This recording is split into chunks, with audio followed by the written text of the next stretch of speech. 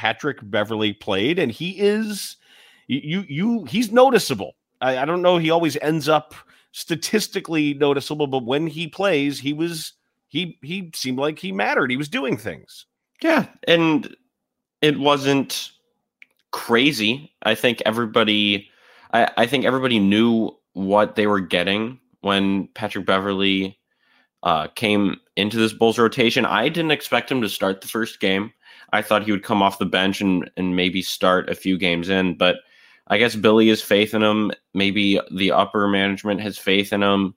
And I guess this team does too. Maybe if they want to buy into his to whatever the Pat Beverley mindset is, let's see it. I don't know what the end goal is for this team, but the Pat Beverley era has started, and so far it's been pretty good. His impact, especially defensively, has been great.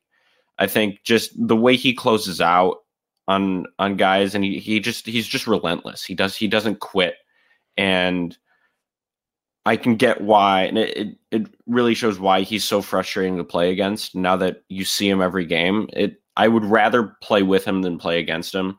I'd rather be a fan of him on my team than have him be on the opponent's team, that the other team that I'm not rooting for. Maybe you're right. Maybe this is a rough one for me, but okay, quit laughing.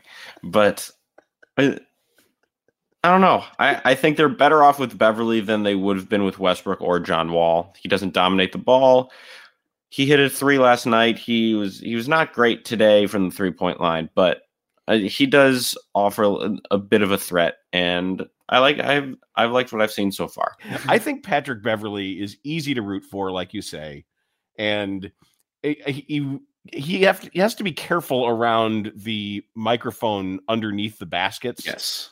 Because you pick him up, you don't have to listen too carefully to hear him saying stuff to his teammates and to referees and to opponents. But we'll see how far they can ride this little bump that they get from him.